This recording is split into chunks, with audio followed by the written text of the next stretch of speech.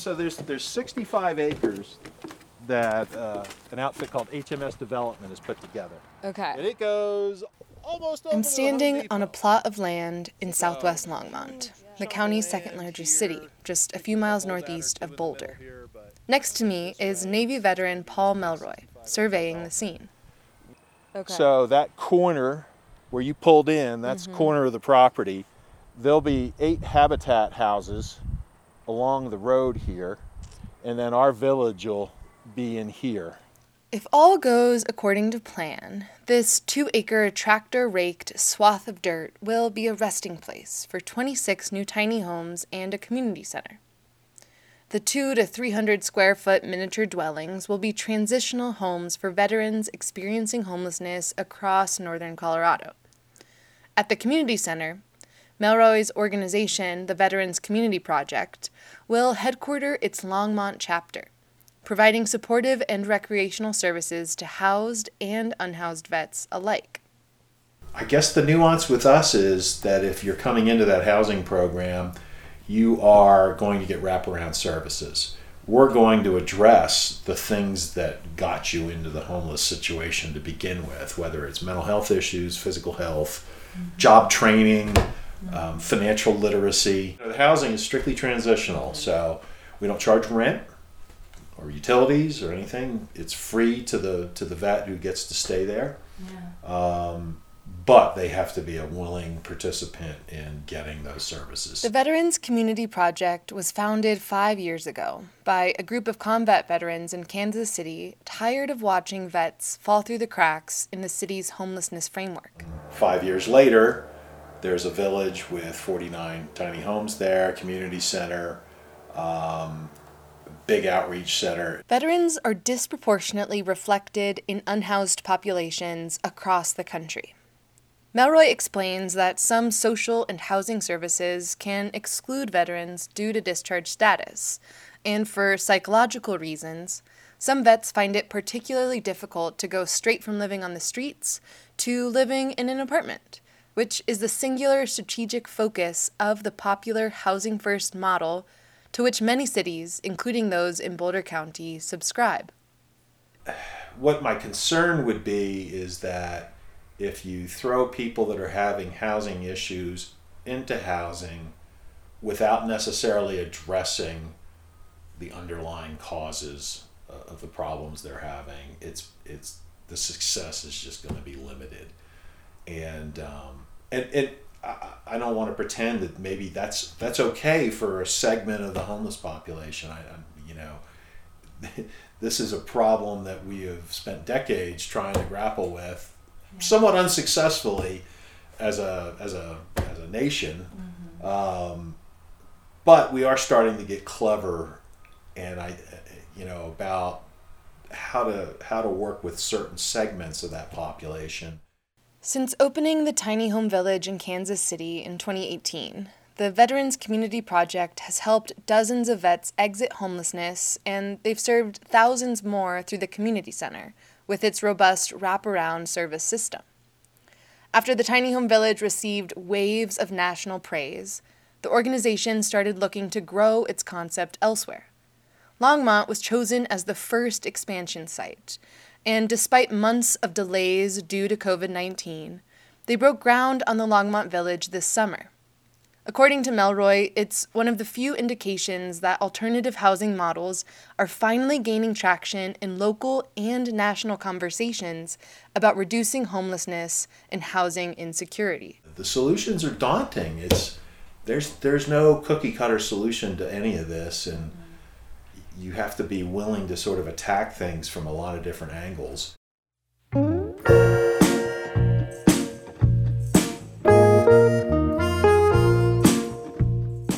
Cities like Detroit, Los Angeles, and Portland, they've been using micro-communities to help serve a variety of low-income and homeless individuals for years. In Denver, the Colorado Village Collaborative, the same organization that's opening Denver's inaugural Safe Outdoor Spaces, it's in the process of expanding its beloved community village, a collection of 19 transitional homes in Denver, by adding a specialized women's village segment. But the concept has been slow to take root more locally.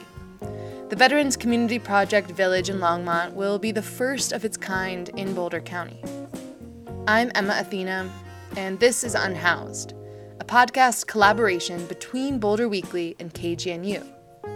In episode 5, we're diving into the idea of transitional housing as a way to help lift community members out of homelessness, and alternative models like tiny homes that can provide more affordable and space-efficient dwellings for those who want to stay housed in the county but can't afford the increasingly expensive market-rate apartments or houses.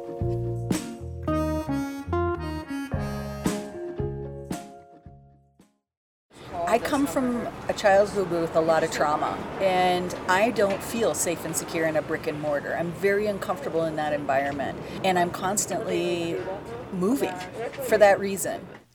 This is Mason Moyer, and she's the vice chair of Boulder's Housing Advisory Board. She's not a veteran, she's a hairdresser here in Boulder, and she's a longtime advocate for tiny homes. On both local and national scales, she's been working to standardize and legalize them for years. It wasn't until much later in life, in my 40s, that I was like, oh, moving, mobile homes, doing something, being on my motorcycle. I breathe, can write, can live, and feel safe when I'm even on a motorcycle going across country. That's where I resonate.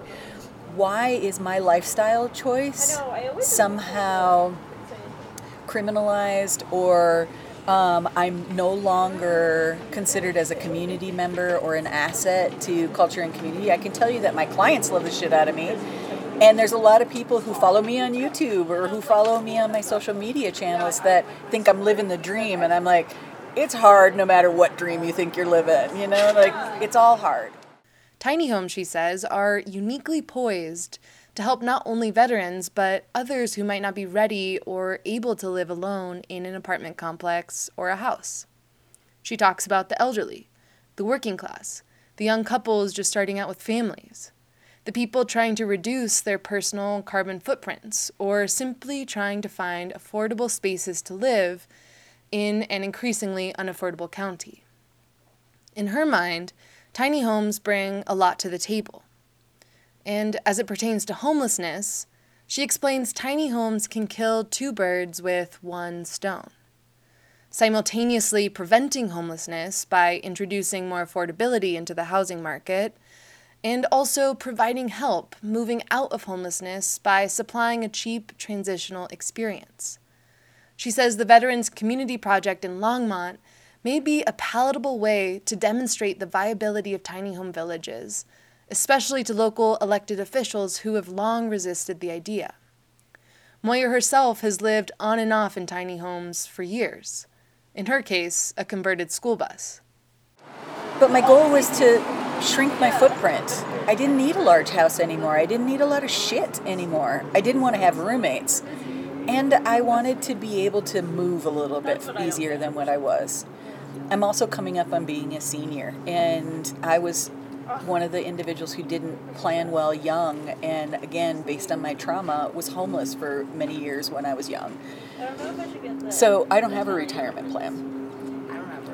Right? And for those of us who don't have a retirement plan, the smartest thing that we can do is reduce our expenses.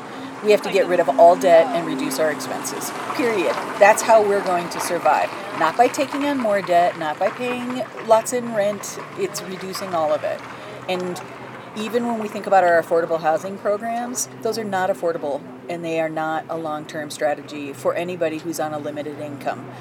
As we see with HOAs and the costs of things expand. So these individuals get priced out of affordable housing and have to file bankruptcy, or we lose the house to going into bankruptcy. Tiny homes with small geographic footprints and minimalist designs can give people a sense of independence and privacy. And advocates like Moyer claim they're a cost-effective way for vulnerable community members to gain some stability.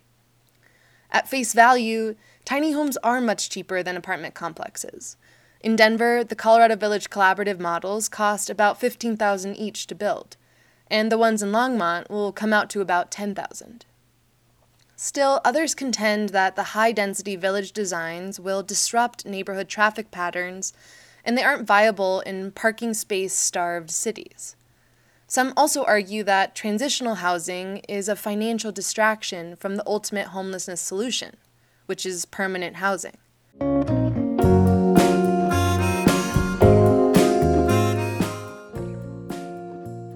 As we discussed in the first episode, permanent housing via the Housing First strategy has been the exclusive focus of Homeless Solutions for Boulder County, or HSBC, the intergovernmental body organizing local homelessness reduction. While prioritizing affordable housing over more temporary service aids has led the agency to help nearly 500 people exit homelessness, officials acknowledge the program's major limiting factor: Boulder County's short and slow-growing supply of affordable housing. This summer, more than a dozen rental vouchers went unused due to difficulties in matching people with what was available in the housing supply. So, as folks wait for housing opportunities to open up or wait to qualify for the Housing First programming, which requires participants to have lived in Boulder for at least 6 months, it's grown increasingly difficult to cope with and survive life on the streets.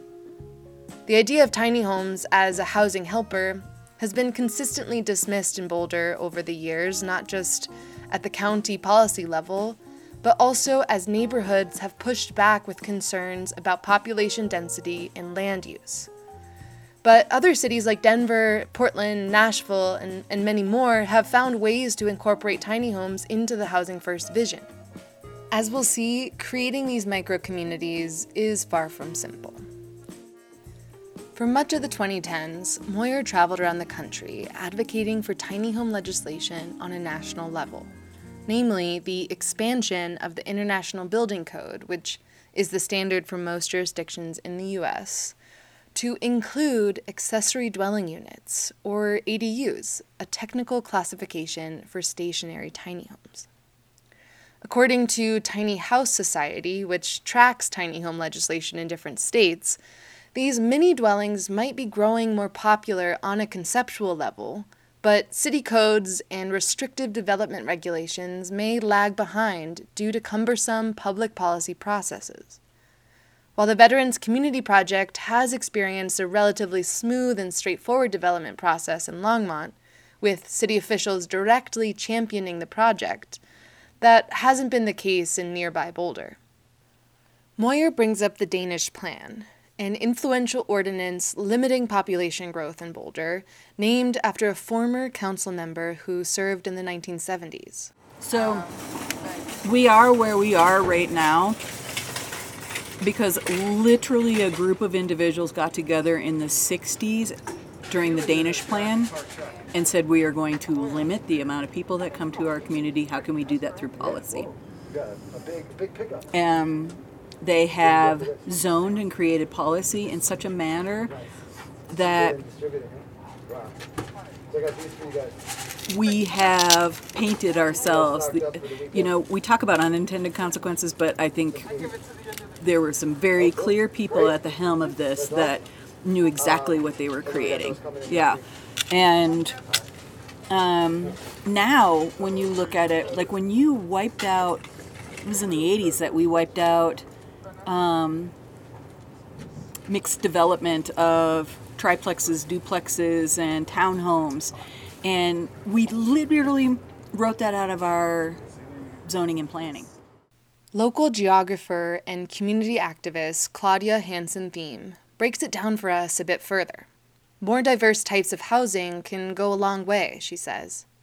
So I have been interested for the entire time that I've been involved in Boulder City politics in not just affordable housing, but more diverse housing options in the city. And we've over time made it harder to do that kind of thing, but we've always had that kind of diversity in central Boulder neighborhoods. So making ADUs more possible for people to do gets us back to some of that. So a little history lesson here. Decades ago, ADUs, which can come in the form of tiny homes, carriage houses, standalone backyard apartments, mother-in-law suites, converted trailers, or school buses, they used to be commonplace in Boulder. Take a walk down the historic Mableton Avenue, and you'll see them interspersed in backyards. As Hanson Thiem explains, current zoning and land use codes have evolved over time to intensely regulate the new construction of any ADUs. So, taking it back to the 1970s, that's when Boulder began a concentrated effort to downzone neighborhoods and minimize the variety of housing development options. To preserve neighborhood character and suburban values, these stricter codes and zoning requirements eliminated opportunities for higher density living, such as triplexes, small apartment complexes, and/or ADUs. In exchange, developers prioritized single-family residences, which many community activists now cite as a major contributing factor to the city's current lack of affordable housing. Expansion and development opportunities remain limited in general in Boulder, but thanks to the work of people like Moyer and Hanson Thiem, some building diversity has slowly been coming back. In 2018, after the International Building Code was ratified to include ADU-specific code, Boulder City Council adopted an ordinance to allow incremental new ADU development, less than 0.5% of growth each year. So we piloted the process in the 80s, 90s, early 90s. It took us 10 years of review before we agreed on 10 minor shifts that increased ADUs in the housing inventory by less than 0.5% in the city of Boulder. Okay. 10 years. That's about less than 100 places. Okay. Yeah. Think about the hundreds of thousands of dollars in public process and fatigue with staff who had to listen to the bullshit that was coming out of our community at that time. So we went from ADUs. Yay, everybody's like, we gotta win. I was like, I'm sorry, what? That's like taking 2 cars off the road out of the 65,000 and saying it's a win. For reference, the city of Boulder attracts about 65,000 commuters a day, which represents the bulk of the city's workforce. Both Moyer and Hanson Thiem believe more diverse housing opportunities can bring the working class back into the community they're working for. And while the ADU situation illustrates how slow change can be, still, it's a start. I think it's also a great way to do housing without having to get into the really controversial sides of things about changing the look and feel of neighborhoods, which we struggle with a lot here in Boulder. It's a fairly low impact way to do housing, and it's a great way to get diversity into wealthier neighborhoods. Again, without having to make big changes that people get their hackles up about, but simply allowing a few more people into existing places. So it's not the solution. And I think a lot of people, talk about ADUs like, why are we even talking about this? It's not going to solve affordable housing. Well, of course it's not going to solve affordable housing. It's like one piece of a puzzle. And it's a way to start getting more diversity into existing neighborhoods rather than having to do everything large scale from scratch, et cetera. And it's a great way to live too, to be honest. My husband and I lived in an ADU for 6 months in Berkeley, actually in 2008, when we were there on sabbatical. And it was a backyard cottage in an older neighborhood. It's a place we would have never been able to live in otherwise. We knew our landlords, who of course occupied the big house up front. It was a super cozy, humane way to live. We had a yard, right? We had our privacy. So yeah, I'm a huge fan for a lot of reasons.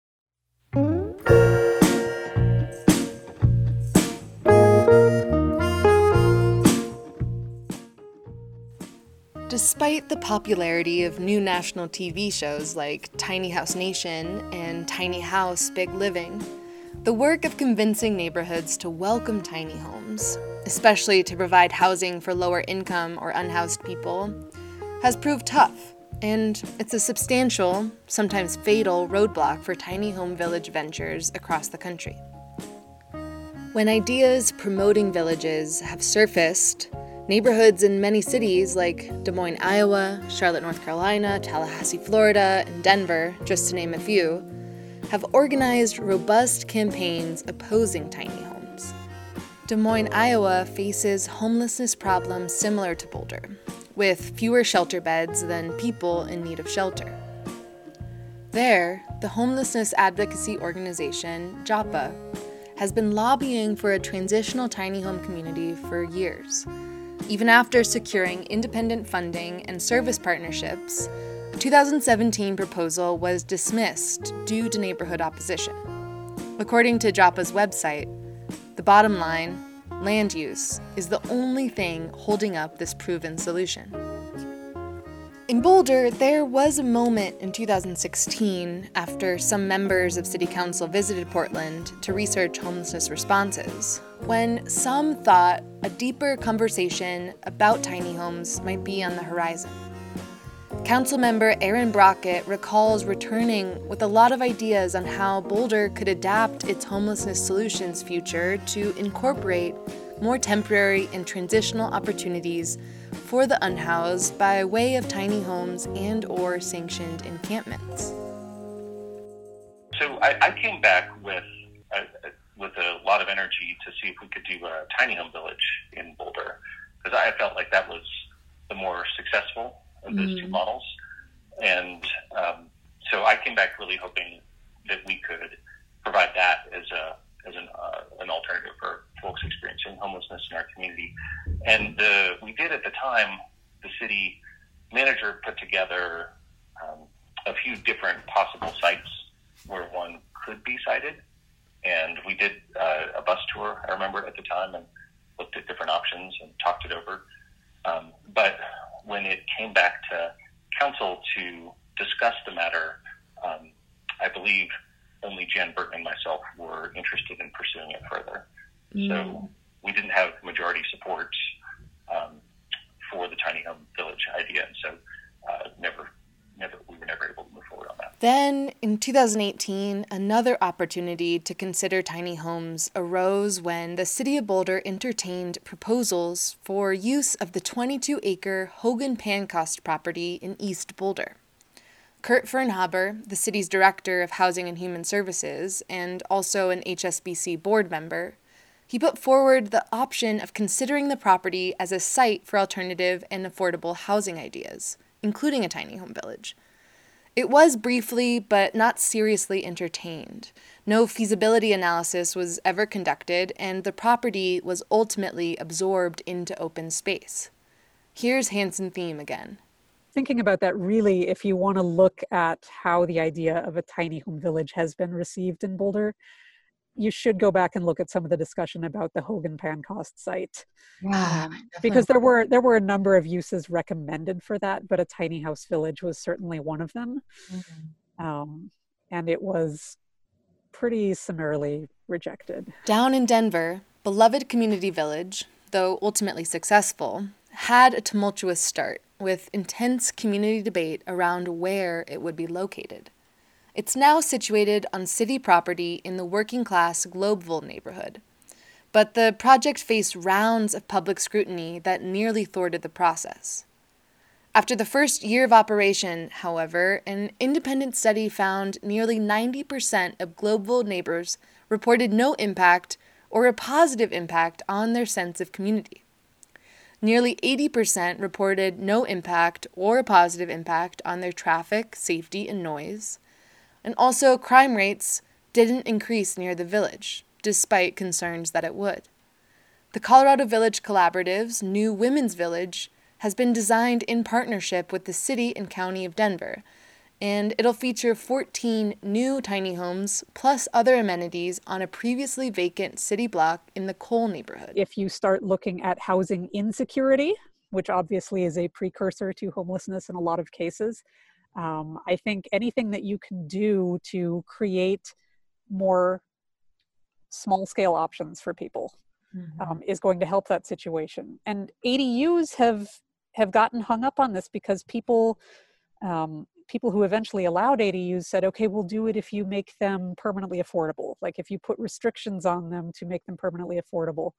So that can be part of it, but I think they can be part of a broader solution even without those limitations, because what you're doing is you're creating options for people who don't necessarily fit into the standard categories of affordability, but who still need housing in the community. And by doing so, you can also open up other options so that the people who are living in ADUs are not competing for the apartments in the same way. Like you give everybody a little more slack in the housing market to find what they need.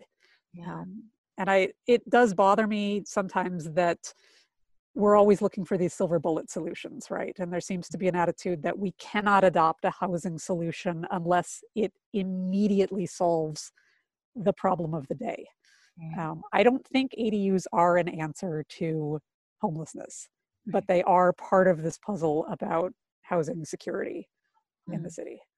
The ability to add 1 or 2 ADUs to a neighborhood is a far cry from creating a tiny home village, however, and even further from one that includes a transitional program for unhoused community members. First, a concentrated number of tiny homes would violate the current ADU development allowances, and second, as many have noted, there's a history of resistance to adding homelessness services to Boulder neighborhoods. Through public process, it's possible to change zoning policies, which are one of the major logistical obstacles that tiny homes face, Hansen Thiem explains. If City Council were to take up the issue, and if there was enough community interest, these policies could be updated. I think there is interest, but that interest is not reflected in the leadership that we've elected.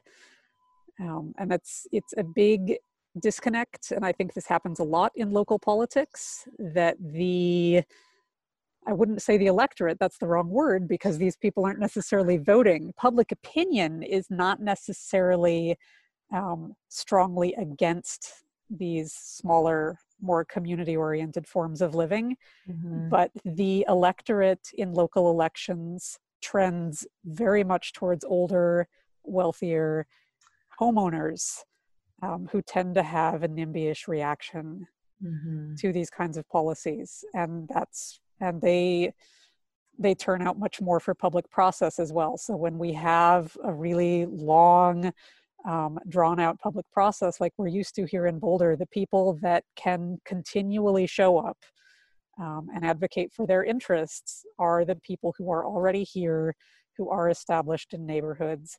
And so when we have had proposals for liberalizing these kinds of housing rules, they get chipped away at over time. And the people who don't care either way, the people who are like, great, fine, aren't the ones that are motivated to come out. So, as we've seen, the concept of tiny homes is not a new topic of conversation. It's just one that hasn't gotten much traction.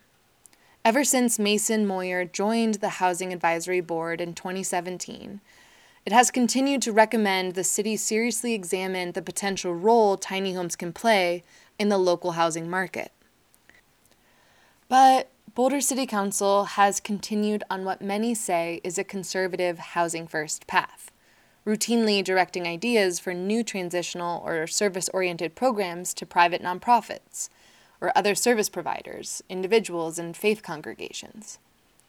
HSBC continues to focus funding exclusively on providing permanent housing opportunities.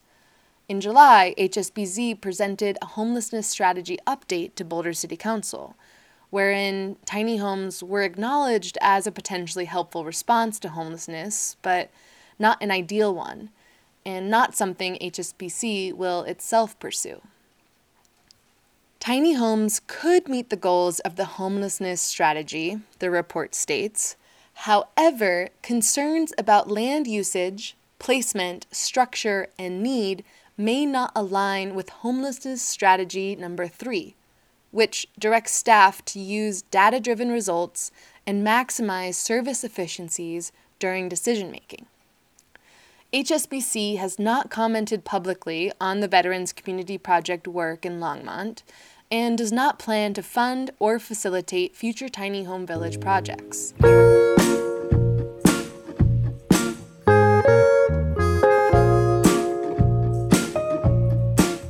Moyer is is one of those people who doesn't quite fit into a standard housing situation. She spent years of her youth experiencing homelessness and eventually grew into, then out of, being a homeowner in Boulder. She knows intimately both sides of the coin, what it's like to be powerless and powerful in urban environments. When her kids grew up and moved out, she converted a 98-square-foot school bus into a cozy mobile apartment with a full suite of amenities, like a kitchen sink, a convection oven, a toilet, a guest bed, and a lounge area for Gus, her dog. She did all of this to stay in Boulder, and she lived happily in the schoolie until she was tapped for her seat on the Housing Advisory Board. She says due to city rules, board and commission members must reside within city limits, so if she wanted to serve on the board, she needed to provide a physical address. It's one of the many city policies that Moyer condemns for discriminating against the poor and working classes of Boulder. What's also interesting about that is, as much as we pay lip service to wanting to have all stakeholders in our community have a seat at the table, that leaves out our unhoused.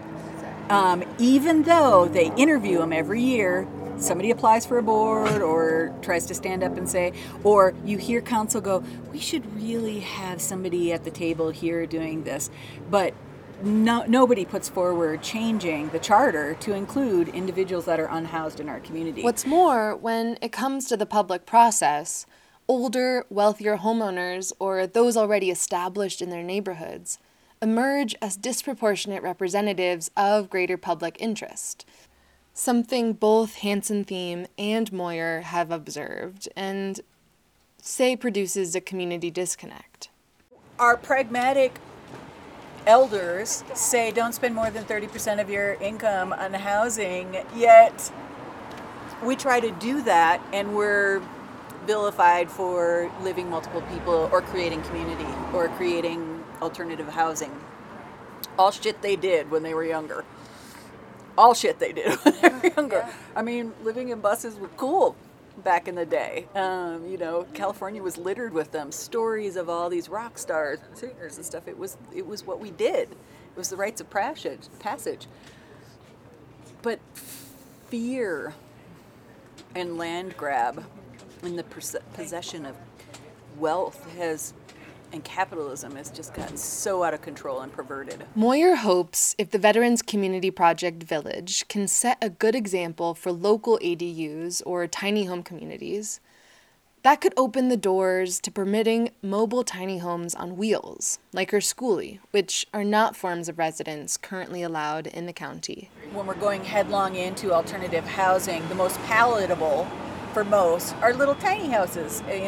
That's justifiable, is a little cute tiny house that matches my big house. Yeah. So I knew the only way we were going to legalize what we do as mobile dwellers is if we can legalize tiny houses first. The progress the tiny home and ADU movement has made in recent years has relied on extreme levels of collaboration between interested community members, public officials, nonprofits, and national and local advocacy organizations. For the Veterans Community Project Tiny Home Village in Longmont, it was no different. The project's executive director, Paul Milroy, explains the village site is a donation from the community development company HMS Development. A couple years ago, Kevin Molshine, a local community partner, visited the Veterans Community Project Kansas City Village, and he was impressed enough to lobby for its extension in Longmont, offering to be its host. The tiny home village will only occupy a small corner of the property, right next to 8 Habitat for Humanity homes, which will come with finance support for low-income families. On the rest of the acreage, HMS is planning a residential subdivision. It took us about 2 years to get to this groundbreaking. Okay. My understanding is the neighbors were actually great, that we did not get a lot of NIMBY-type pushback here.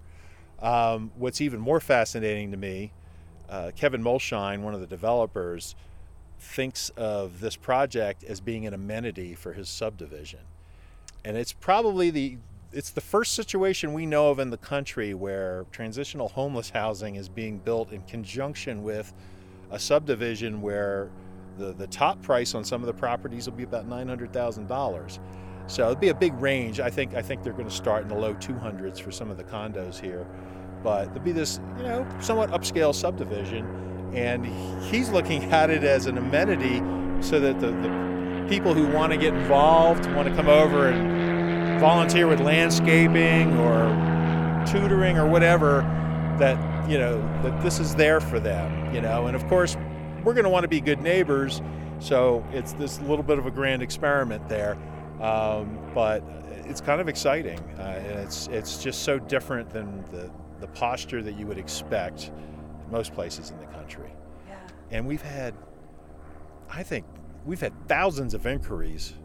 We've had probably about 700 serious inquiries, like, come to our town, build one of these things, we'll give you the land, it's amazing. So it's we seem to have caught on with something in the community's psyche. I don't know. It's a beautiful thing. And for its part, the Veterans Community Project has been doing all it can to set itself up for success.